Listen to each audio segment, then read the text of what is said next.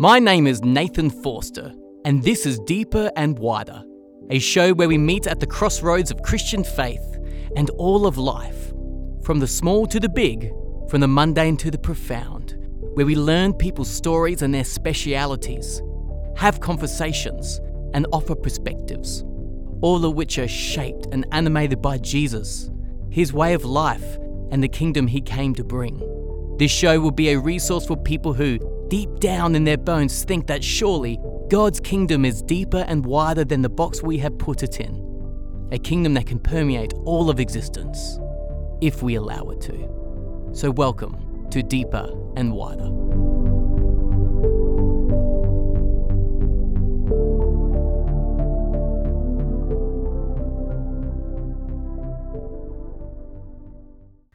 Welcome to Deeper and Wider. This is a different type of episode today, of which I'm going to talk about a series of words. Yes, you heard me correctly, a series of words.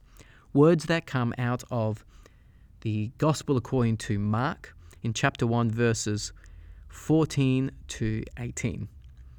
And this section of the Gospel of Mark goes and it reads, After John was put in prison, Jesus went into Galilee, proclaiming the good news of God. The time has come, he said. The kingdom of God has come near. Repent and believe the good news. As Jesus went beside the Sea of Galilee, he saw Simon and his brother Andrew casting their net into the lake, for they were fishermen. Come, follow me, Jesus said, and I'll send you out to fish for people. At once they left their nets and they followed him. So I want to talk about today some words that have just jumped out of this passage. Words that are filled with different connotations for different people, that have particular meaning for different people. And I just want to talk about what some of these words actually mean in their context of this passage. First of all, I want to talk about the phrase good news, or in other translations is the word gospel. I then want to talk about this phrase that Jesus uses, the kingdom of God. I then want to talk about the word that Jesus says when he says repent. I also want to talk about the word believe and the word follow, as in when Jesus calls Simon and his brother Andrew to follow him. I believe as we look into these words, not only do we get a sense of this passage, but we actually get a deeper sense of what our faith is all about. For those of us listening to the podcast who do identify as Christians, which is, by the way, kind of my target audience with this show, Christians who, I don't know, have deep in their bones think that surely God's kingdom is deeper and wider than the box sometimes our churches and our congregations and our upbringing has kind of put the Christian faith in. So I actually think these words, and coming from this section of Scripture, are pivotal in our understanding of our Christian faith that is much more than just a Sunday service, and is certainly more than just going to heaven once you die. And that if you feel deep in your bones that maybe the Christian faith is something that is so much more than just those things, I've got good news for you, and that it is. And I want to talk to you about that today through exploring these series of words out of this passage. The word gospel, kingdom of God, repent, believe, and follow, as in follow me. So these words, I believe, act as almost like tiny windows on the side of a building, all right? And, you know, if you were in a building, big and empty building, and there were tiny windows on each side of the building, and you were standing in the center of this kind of large building, I guess you couldn't really get a sense of what the whole landscape of life outside of this building was like. And the windows are so small, so you can't really see that much. But I believe that each word that I've just mentioned, gospel, kingdom of God, repent, believe, and follow, are like these tiny windows that if you were to actually go from the center of this building and go up to one of these windows and push your face against this window, all of a sudden you would see out the window and through it kind of a vast array of space, wide open space, greenery, forest, trees, rivers, you name it, the whole wide world outside this building. And that's how I'm going to kind of treat these words today from this passage. As ways of seeing the entirety of the faith outside the entire building, if you like, the kind of the building we've put ourselves in, this box that we've sometimes put ourselves in with our theories and ideologies of a tiny and small Christian faith. But actually, these words act as windows that we can actually go and push our face against and see, actually, it's so much more than what we have sometimes been taught and what we deep in our bones believe. And hopefully after we've talked about these words, we don't just kind of look through these words as a window. I hope that we, perhaps in a more metaphorical way, eventually then through these words, open the door of the building and step outside into the wide world that is our Christian faith, which is so much more than just going to heaven once you die. But anyway, I'm getting ahead of myself, so I'm just going to focus on these particular words. So the first word that we're going to do is the word gospel. And you can't really see it in the version of the passage I just read out, but it's in verse 14 and also in verse 15. So in verse 14 it says, after John was put in prison, Jesus went into Galilee proclaiming the good news of God. Now in other translations, it's the word gospel. Likewise, in verse 15, it says, the time has come, he said. The kingdom of God has come near. Repent and believe the good news. Once again, other translations, it's the word gospel. That translation, translating the word gospel into the word good news, is actually a very good translation and actually captures the sense of what this word means. So when I was, 18 years old, I was part of a school leavers trip that didn't do the whole classical leavers, schoolies thing. We actually went to East Timor. I was part of the Rotary group, and we went to East Timor, and we bought some piping, and we helped this particular village in this rural part of East Timor. And we were welcomed, and we kind of wanted to help this village out, and look, as I'm saying this right now, I have all sorts of commentary going through my head on the whole concept of short-term missions, but that's a rabbit hole, and that's a whole other episode for a whole other time. But I was there, part of this group, and we were helping this village installing some water pipes. So we bought the supplies, and we're installing these water pipes.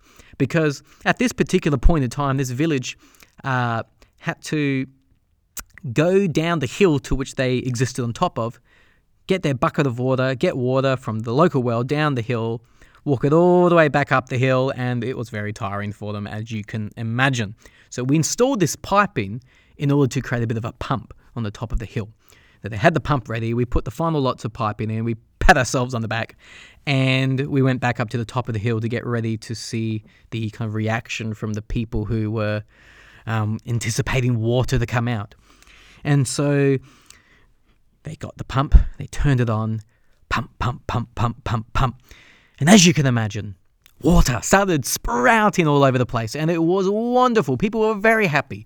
And there was this little boy who kind of ran through his village, and he was speaking in his local language, so I had no idea what he was saying. But it turns out this little boy ran around, and he was saying, good news, we have water. Good news. For him, good news, if you kind of like analyze this event from a distance, you could say that good news for this particular village was that water had come into their village.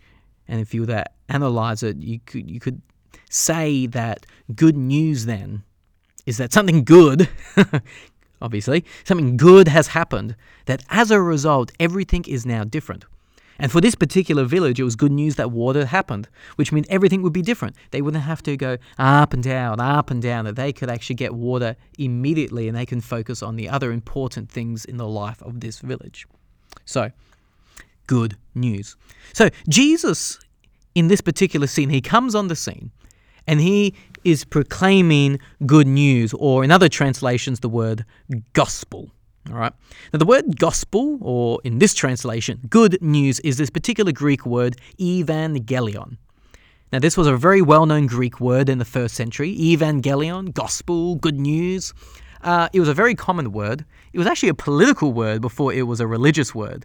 And yes, you can make the case that perhaps this word can be translated from maybe another Hebrew word of gospel or good news in the Old Testament, such as in Isaiah, where the writer Isaiah talks about the kind of the feet that bring good news, the good news of God. But it was very much a political word in the first century, and it was very well known as a political word. Except this particular word, evangelion, good news, gospel, was a word that was used as propaganda in the first century. So just for some historical context, at the time of Jesus, the Roman Empire was the big empire on the scene. It was the big bad empire of the ancient world, and they've taken over all of Europe, all of Asia Minor, and they've certainly had spread their wings all the way deep into the Middle East, including Israel. Okay, and I'm not talking about modern Israel. I'm just talking about kind of the land of Israel as it was for the ancient Hebrews in these ancient times. Okay, and so Jerusalem was being ruled by the Roman Empire. All right, and the locals, they interpreted that they were under occupation from a foreign force. Now, I guarantee you that when the Roman Empire first arrived into Jerusalem, they would have gone around. They would have defeated anyone who was trying to resist the Roman rule, and so they would have defeated them, probably executed them on the cross, quite frankly. They would have instituted their world order, the Pax Romana, if you like. That's what it was called, kind of the peace, quote-unquote, peace of Rome, right? This pseudo-peace of the Roman Empire. They would have instilled that. Someone would have gotten up, probably multiple people would have gotten up, and they would have said, oh, good news, good news, good news. The rule of Rome is here, good news. And that's what good news would have meant in that context. So it was propaganda language in the first century. All right. Picture any other propaganda from the 21st century, and you would get a sense of what it was like. Kind of this eye-roll propaganda language, like, oh, please, good news, please. Please, that's not good news. But for Rome, they would have considered what they were doing to be the good news of Rome. So gospel, good news, evangelion was a political word, and it was often used as propaganda speech from the ruling Roman Empire at the time. So as you can imagine, when Jesus comes along and he says the good news of God, and then he says the kingdom of God has come near, repent and believe the good news. Jesus is coming to bring a counter good news. So, is that what you hear the word gospel meaning when you go to church? Well, maybe. It depends on your church. I don't want to dictate your experience of what is meant when you hear the word gospel. But I think that's really important to just state out loud. Gospel does not mean good advice. Gospel does not mean here's the plan of how you can get to heaven. Here's your little ticket. No. Gospel is the good news that something has happened, that as a result, everything will be different. And specifically, at least according to this section of Scripture, what has happened is that the kingdom of God has come near. That's the good news. That's the good news of God. That's the good news that Jesus is revealing in word and in action in and through himself. Which brings us to our second lot of words. So if the word gospel means good news, that something has happened, that as a result everything will now be different, then this good news, this thing that has happened, was that the kingdom of God had come near. Now, once again, I think it's really important to understand the political backdrop to what was happening when Jesus came announcing a kingdom of God. Because once again, there already was a kingdom. Okay, in this case, it was the Roman Empire. And perhaps you could say that there was also that puppet king called Herod. But King Herod only really existed because Rome allowed him to exist there. So the kingdom of God, Jesus saying that the kingdom of God had come near, he's basically saying a completely different rule and reign of the entire earth is happening underway in and through himself, but it ain't Caesar. It ain't Julius Caesar or the Caesars or whoever was the Caesar at the time. It ain't the Roman Empire. All right? It's the equivalent of Jesus kind of walking up to Parliament House and going, the time has come. My kingdom, the rule and reign, the commonwealth of God, as opposed to the commonwealth of Australia. I'm here, and I'm here to set up shop. That's basically the effect that Jesus' pronouncement of kingdom of God would have had. So that's the good news that something has happened. And precisely what had happened is that the kingdom of God had come near. All right. So that's what Jesus is kind of announcing here as the good news, this kingdom of God. Now, once again, don't want to dictate your church background, don't want to dictate what you may have heard in kind of church world, but often when we hear this phrase, kingdom of God, what do you often think? I mean, I know for me, when I first became a Christian, the phrase kingdom of God didn't mean, or it had nothing to do with this world, right? The kingdom of God had everything to do with another world, as in where you go when you die. You know, you go to the kingdom of heaven, at least as it says in Matthew's gospel. You go to the kingdom of heaven. And, you know, people would say that's synonymous with the kingdom of God, right? So kingdom of heaven, kingdom of God, potato, potato, tomato, tomato.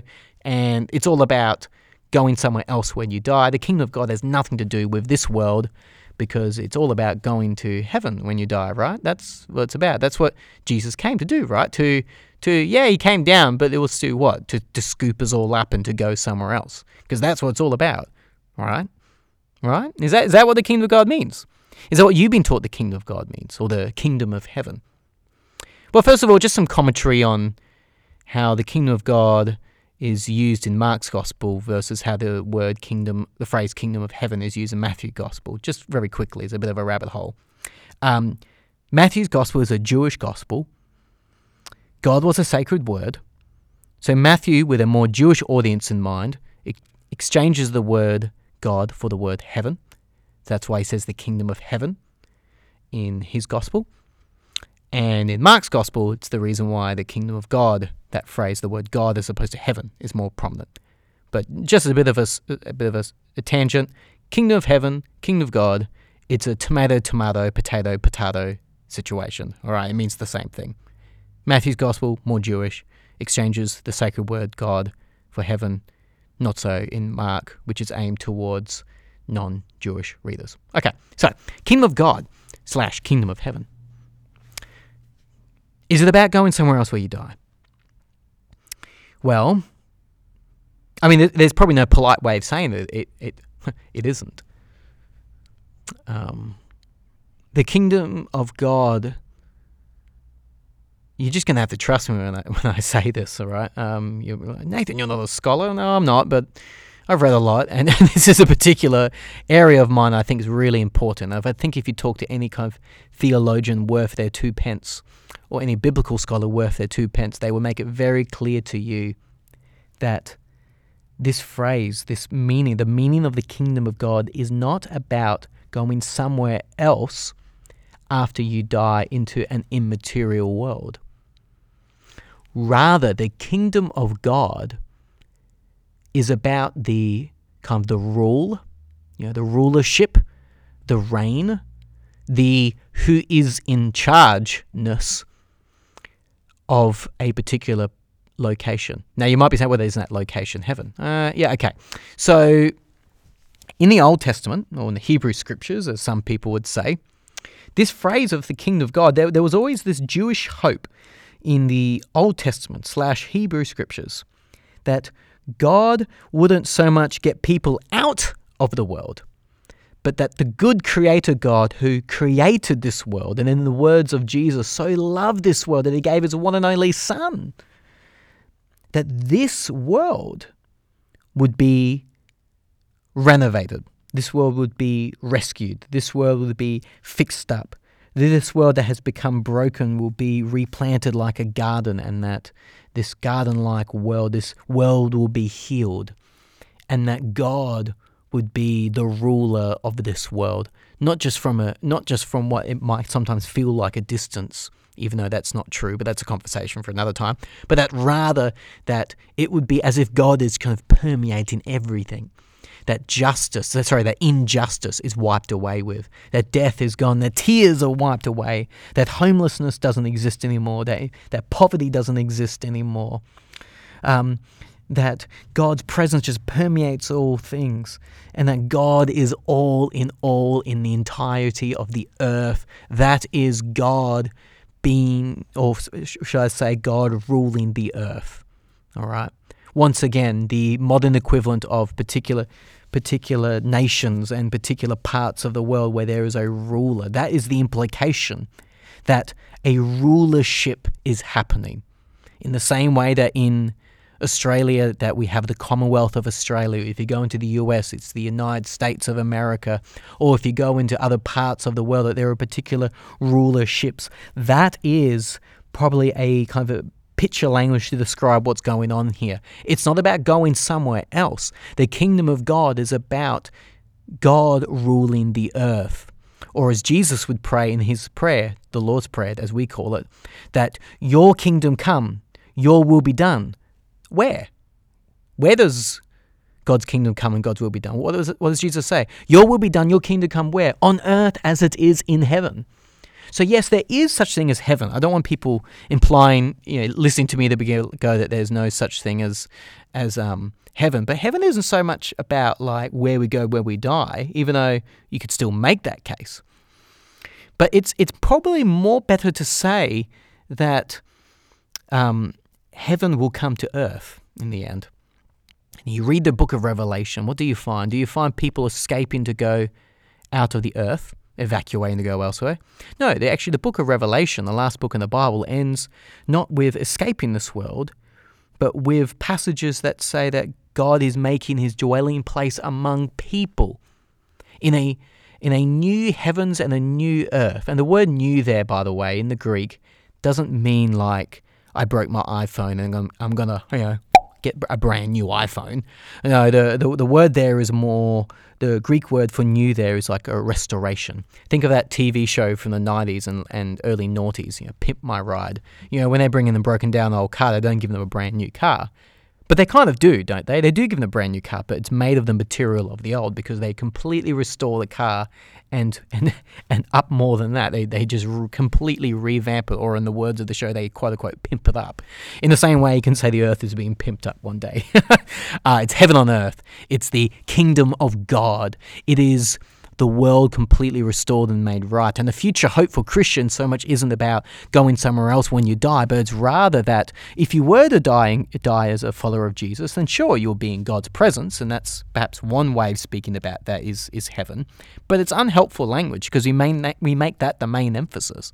But actually, the New Testament all the time doesn't talk about just going up to heaven, but it talks about Jesus coming back again. It talks about new heavens and new earth, as I mentioned before. It talks about that our physical bodies will be raised again from the dead and that we would be in physical bodies.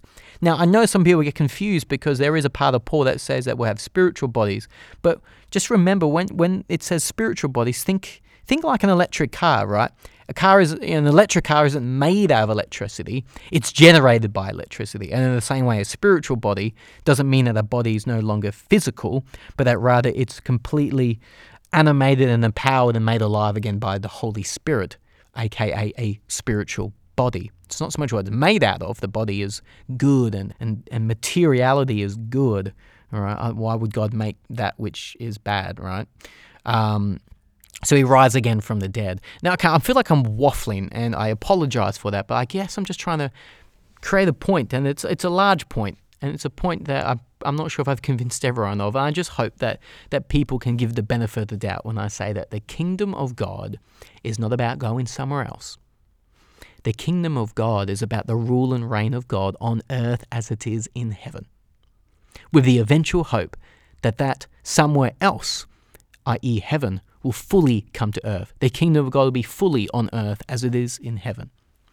And that right now, we live in kind of this strange overlap of the ages. That on one hand, Jesus has come.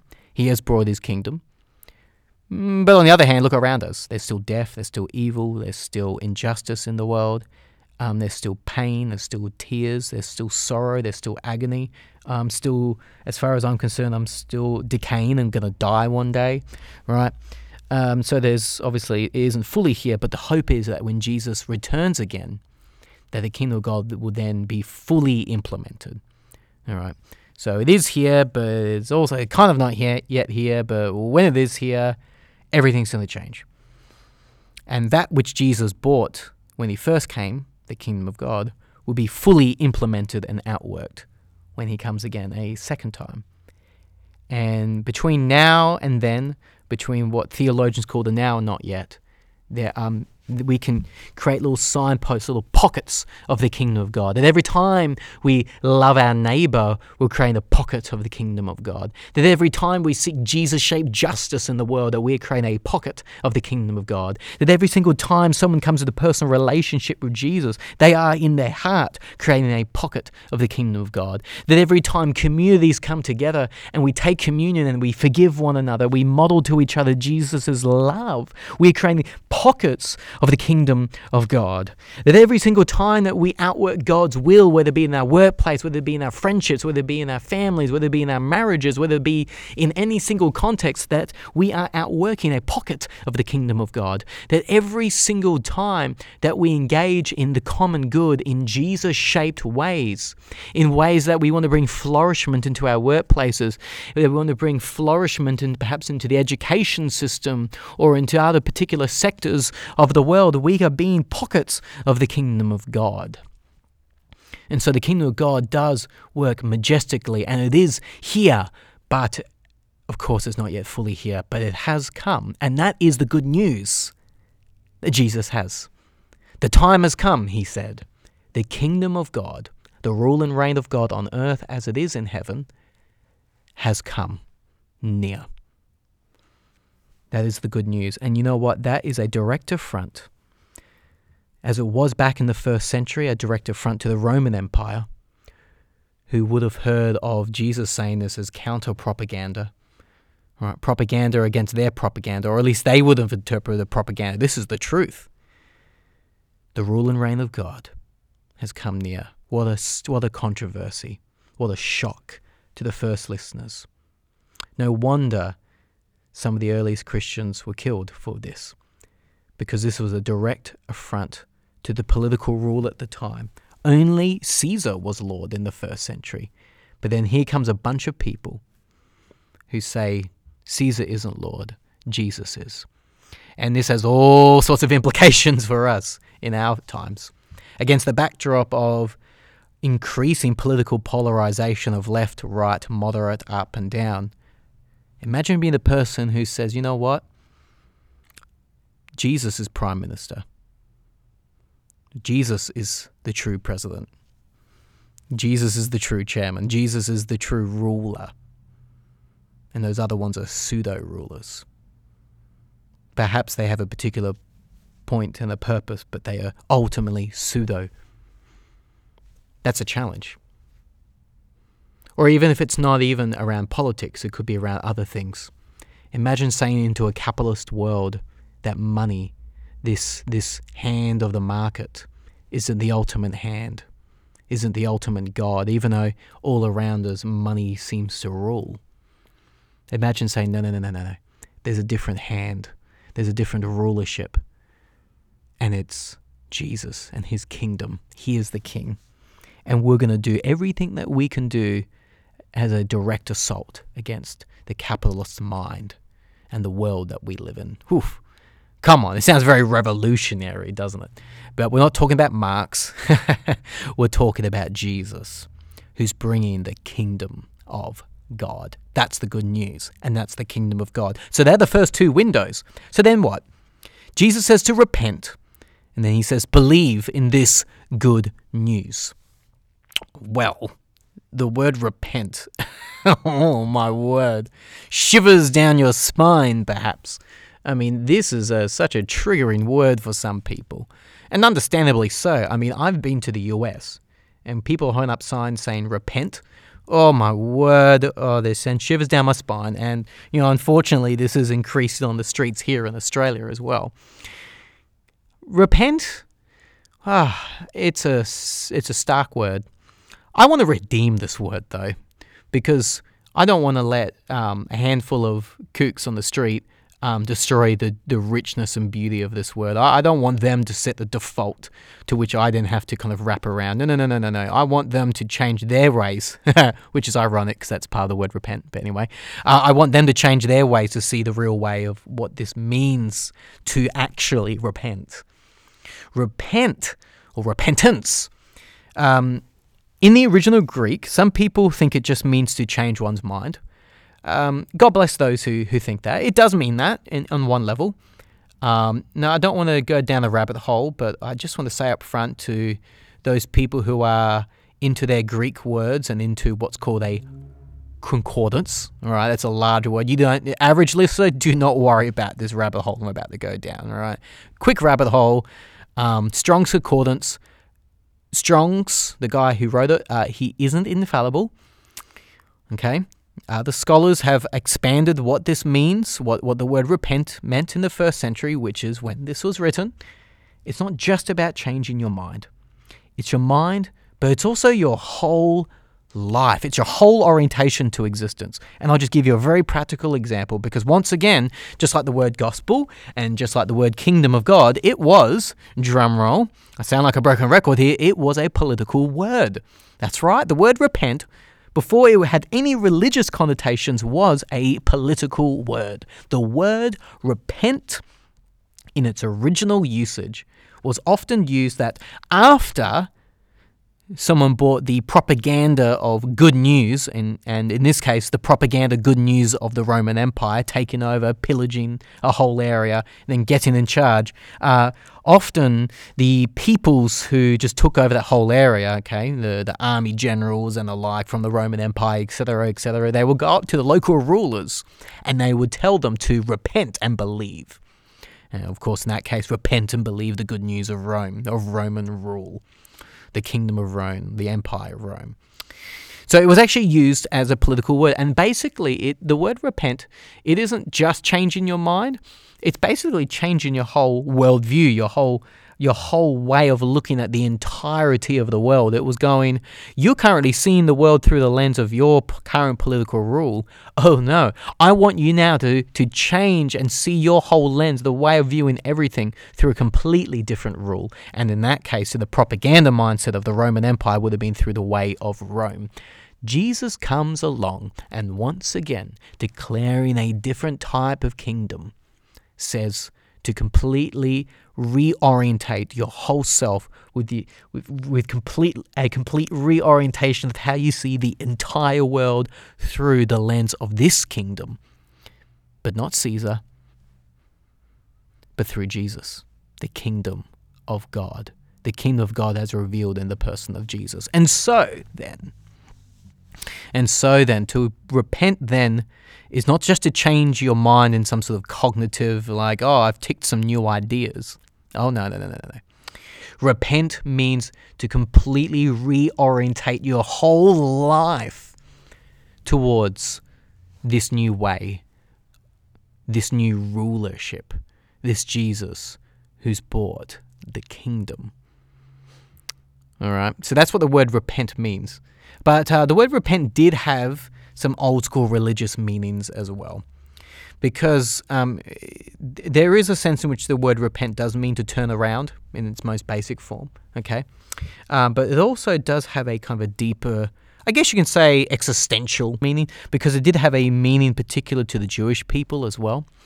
And within the kind of the Hebrew scriptures, the Hebrew equivalent of the word repent basically meant to return to who God had always intended you to be.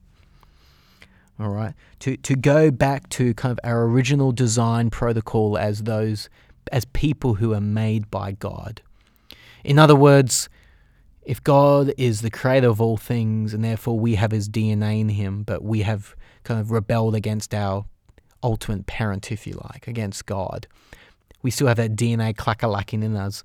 It's basically to go back to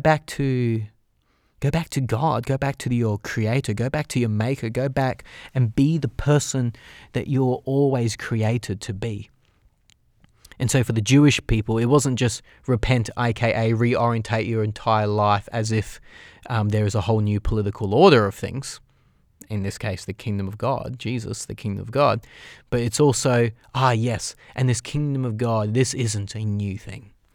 But that rather, the kingdom of God goes back into the very heart of God as creator, and God has made you, and God beckons you to return to who you were always meant to be. That's another word, meaning of the word repentance. So how are we tracking here?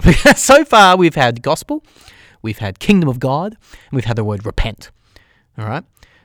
So gospel, just to sum up so far, gospel, the good news that something has happened by which everything is different. It's not good advice. It's good news. And what is the good news of? It's good news of the rule and reign of God. It's not about going somewhere else after you die, as great as that is, but actually it's about the rule and reign of God on earth as it is in heaven, precisely a rule and reign as defined and as modeled and as shaped by Jesus, that Jesus has brought near, but as we know by looking around us, is not yet fully here.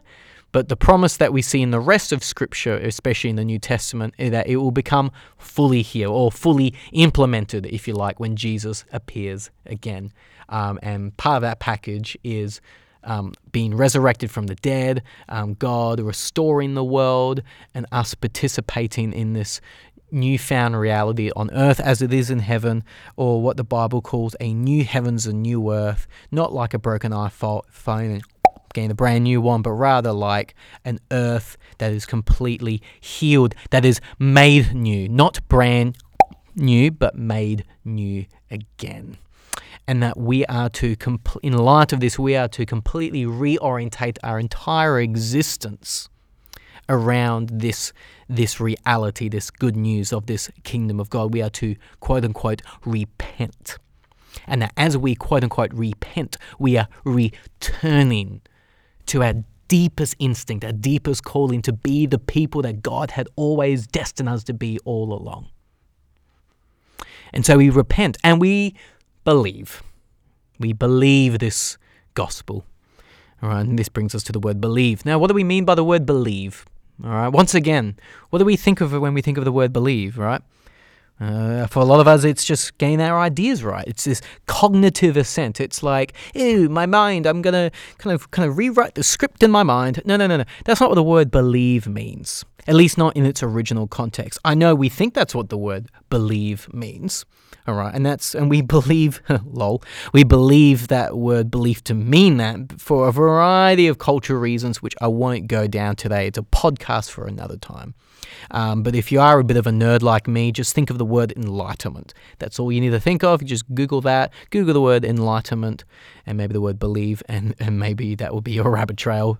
But basically the word to believe in its first century context is basically this, that actually, you know what, instead of going back to the first century, let's use a modern example.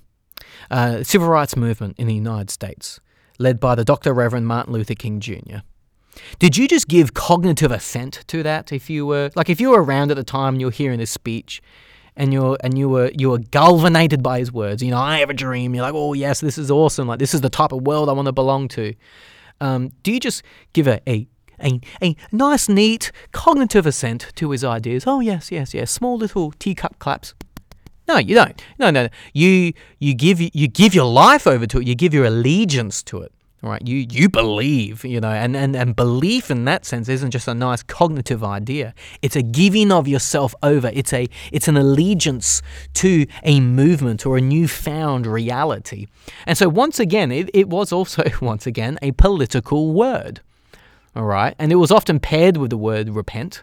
All right, I mentioned before that idea that that kind of picture language of Rome coming in, slaughtering people, generals going up to the leader of that city and saying what? Repent and believe the good news, all right? So it was often paired together, all right? But just to isolate it out, you can speak of the word believe, right, as once again, political word. And the best word I can think of, and I've already said it once, it's like that of an allegiance. And the best analogy to which I've just talked about is like that of, you know, signing up to a movement, like that of the civil rights movement, let's say. It's a great example to think about it like that. Other contemporary examples might be signing up to a political party or signing up basically it's a signing up. It's a giving your life over. You know, it's not just a neat little idea. You know, if you believe, you go all in. And this perhaps brings us to another kind of picture language around this word believe that would have also been true of the word believe in the first century, and that is like that of a trust fall. Now, when you do a trust fall, the whole idea of a trust fall is that you might not have all your questions about whether or not the person's going to catch you all sorted.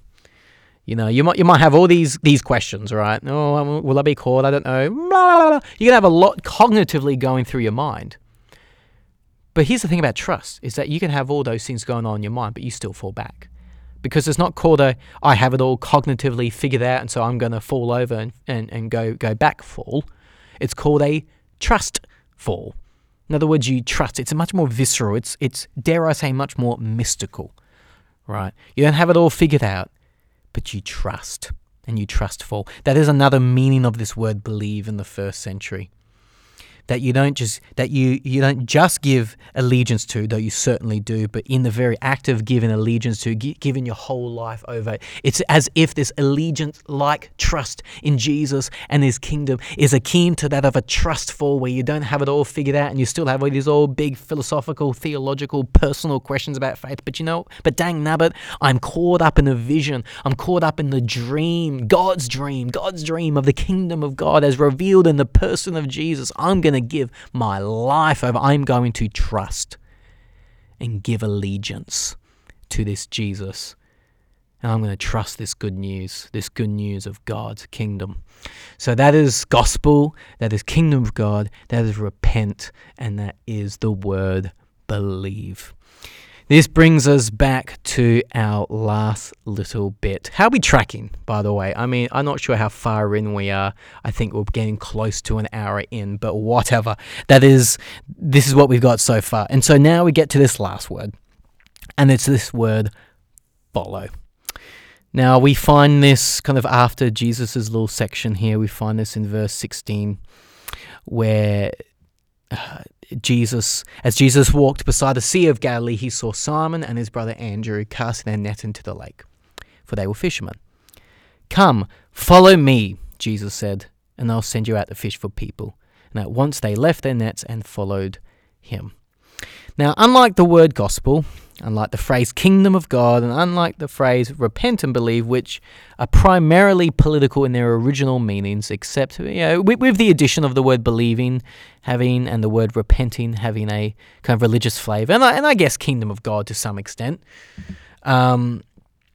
they would have primarily been known as kind of explicitly religious political words at the time, with a bit of religious baggage attached to them, all right, especially from the Hebrew scriptures or the Old Testament. But this word, this is very explicitly religious. This was such a common phrase in kind of a Jewish worldview, all right. And so what I want you to think of now is a bunch of young pupils, all right, following a rabbi. Like I'm talking think Star Wars, think like Padawan, think like little kids who are learning the ways of the Force, to use Star Wars language, use Jedi language, right? They're learning from their master, all right, and they're following their master, okay? So you have these little children learning Torah, which, if you don't know what Torah is, it's another word for the law. It's another word for a big chunk, the first 5 books of the Old Testament. All right, they're learning that by heart. All right, this is very common for Jewish pupils to learn this stuff. But there were always a select few who were like, they're very good at Torah. Maybe they can become a rabbi. Maybe they can become a teacher of the law. Oh, wouldn't that be good? It was basically the ancient equivalent of being like a doctor or a lawyer. Like, this is very prestigious careers. So the parents would be like, oh, they think little Matthew can become a rabbi. Oh, this is exciting. So you have little Matthew. He's learning the Torah. He's learning the law. He's learning the first 5 books of the Bible. And he's rabbi, his Jedi-like equivalent master. He's doing very well. And so he joins a little elite group of Padawans, of these little kids who are learning these 5 books, and they spend years together learning Torah, learning the law, these 5 books, and then eventually, towards the very end, the rabbi, this master, if you like, he's gonna pick a disciple, someone to become his disciple, someone to, quote unquote, and this is what they would say, to follow him. All right? They would have said, follow me. And they would have said the person's name. Yeah, follow me, Matthew. Follow me, Simon. Follow me. And if you got to that point, and this was probably around teenage years, if you got to that advanced equivalent, if you had survived the funneling effect of all these other people who weren't good enough, and then there was a smaller pocket of people, and then some of them weren't good enough, and there was only a select few. If you got to this last stage and you were called to be, the rabbi said to follow him, you've just become a doctor. Or you're about to become a very learned doctor. You're about to become a little learned lawyer. That was the equivalent. It was like, little Jimmy is about to become, he's been asked to be followed by the rabbi. It was a big deal, right? So, very prestigious to be called to follow. Very prestigious to follow. And when you follow the rabbi, if you were called to follow a rabbi, basically it means you became the apprentice of that rabbi. You're a rabbi in training. You're a rabbi apprentice at this stage. You were about to become a very prestigious religious figure, a teacher of teachers, a teacher of the law in this community, in this particular world. Right, very prestigious, right? If you were called to follow, you would do everything the rabbi does. You were basically playing a giant game of Simon Says. Simon says jump, you jump. Simon says walk, you walk. Simon says pat your belly, you pat your belly. All right. And they used to follow the rabbis so closely that there was even a pronouncement of blessing. And the pronouncement of blessing that was put upon people who followed in their rabbis would, they would look at this young person, this newly appointed apprentice, this select from the select, and they would say, may you be covered in the dust of the rabbi. And it was it sounds like a weird saying to us, but back then it was an absolute pronouncement of blessing, because to be covered in dust, this is the Middle East, right? Dust everywhere, kicking up a storm on your feet as you kind of crack a luck and take steps, sandals, throwing dust behind you. To be covered in the rabbi's dust means that you were following intimately and very closely with the rabbi. You were just so close to your rabbi. All right, that's how intense the apprenticeship was to your rabbi. So to follow in your rabbi. So have that in the back of your mind, because remember, Jesus is Jewish. This is a Jewish world, all right? It might be overtaken by Rome, but it's thoroughly a Jewish world, all right? And Simon and Andrew, they were probably those young little boys at one point. But unlike the elite of the elite who became apprentices of their rabbi, the very fact that they were fishermen mean that they didn't quite cut it, all right? As a matter of fact, that was a very common saying. The rabbi would pick someone to follow him, and then the rabbi would turn to those other pupils who had been working with him so closely but weren't quite good enough, and he would often say something like, "You're very good at the law.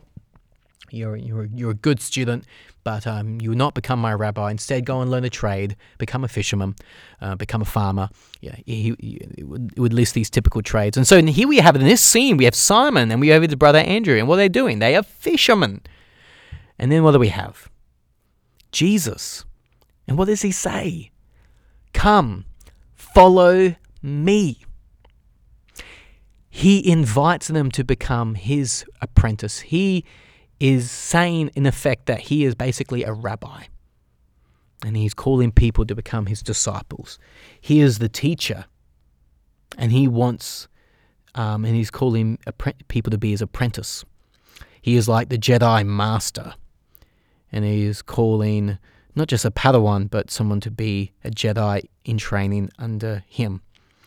So it's pretty wild. This was a big deal. So no wonder why they just dropped their nets and followed him. Very big deal. All right, from a kind of a Jewish kind of worldview. All right. Now, I'm not going to go into the section that says, and I'll send you out to fish for people. I know some people talk about that as being about, just making converts. That's not what it means, but that's a message for another time about what that phrase means. All right. It's much more wilder than you think, because that phrase was a phrase at the time, to fish for people, but it's not just about making converts. But I won't go down that rabbit trail. But they dropped their nets. They followed him, and they became his apprentice. They became his students. They became his disciples. So, gospel, kingdom of God, repent, believe, follow. These windows in this building, that if we press our face up against it, we start to get a deeper and wider, wider picture of what our faith is about in these verses. So let's summarize one more time. gospel. Good news. Good news that something has happened, that as a result, everything will be different. That something has happened around us, that as a result, everything will be different. What's happened around us? Jesus has come into the world to bring the kingdom of God, the rule and reign of God, a rule and reign of God that won't just scoop us out of the world after we die, as if that's what the faith is all about, but that rather this rule and reign comes on earth as it is in heaven, and will actually end fully on earth as it is in heaven, with a restored creation. Not like that of a broken iPhone, but like that of something that's been made new and restored. A new heavens, a new earth. Not new everythings, but completely made anew. And that part of that will include resurrection from the dead. But there's obviously an overlap of the ages because that isn't fully here yet. Oh, but it is here in some sense. Every single time Jesus heals somebody, that is a pocket of the kingdom of God. And every single time that we live in the ethics and the morality of Jesus, we are manifesting a pocket of the kingdom of God. And as we do that, that counteracts all the pseudo-kingdoms all around us, whether it be the political religions that exist, or whether that be in the pseudo-gods that we've made gods in our life, in our society, both in our hearts and the world around us, such as gods of money, God of fame, God of success, the God of wellness, all these different gods all around us. But there is a different kingdom. And it's good news of Jesus' rule and reign. Not of a kingdom, not of a God-like kingdom that is high and mighty and just like scary, right? But it's a kingdom of God that precisely looks like the God that is revealed in the person of Jesus. A God to whom, when his students were following him and they talked about, we want, who's going to be second in charge? Who's going to be on your right-hand side when your kingdom fully comes in glory? And Jesus goes, you guys have no idea. The first will be last, the last will be first. And actually my kingdom isn't about the love of power, but the power of sacrificial, Jesus-shaped, servant-like love. It looks like washing feet, then it looks like being in charge and on top of a throne. Unless that throne is, of course, a cross. But that's a whole other time. So the kingdom of God. There's good news of the kingdom of God that is on earth as it is in heaven. And so we are called to reorientate our entire life. And in reorientate our entire life, we're in a deep sense returning to whom we're always created to be people living in alignment of this kingdom. To live on the right side of cosmic history. Martin Luther King Jr. talks about that the moral arc of the universe is long, but it bends towards justice. And I say yes and amen, and that justice looks like Jesus. The moral arc of the universe is long, but it bends, it wraps towards Jesus. It's all heading there. We are called to live in that future in the here and the now because the kingdom of God is near and will one day be fully present everywhere. And so we reorientate our entire life. We return to a deeper sense of who we're always called to be. In other words, we repent. And we trust for, we give allegiance to, we believe this good news.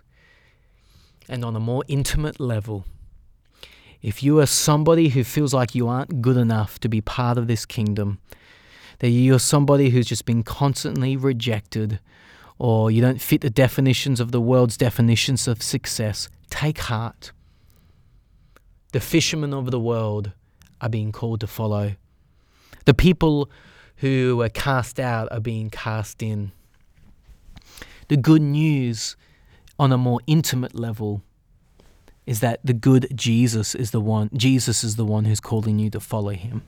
And the great thing about that is that you don't have to have it all together before you start to follow him. Rather, you start to follow him and you become a student. And like why is it called a student? Being a student means that you're not the teacher.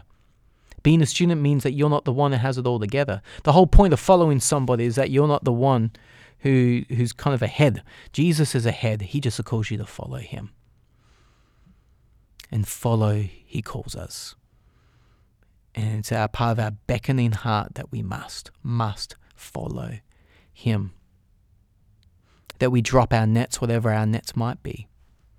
because that's how big of a deal is that in this reorientation of entire life that we follow him. We play a giant game of Simon Says, a Jesus game of Simon Says, Jesus does. And we follow in him. And so we are like those people now that in pressing our face against the glass, seeing these different words, gospel, kingdom of God, repent and believe, that perhaps the word follow is an invitation to walk out the front door. That our Christian faith is much more deeper and wider than the box we've put it in. And that as we walk out this front door, we see something beautiful that beckons us forward. And a voice is crying out to us. A Jesus who is there, who says, follow me. And those are the words that I want to talk to you about today. So that's my symphony of words. And I just pray that God bless you and that you continue to follow him for all of your days, knowing that your faith is much more than just escaping this world, but it is about participating by following in the one to whom says the kingdom of God has come near. Repent and believe the good news.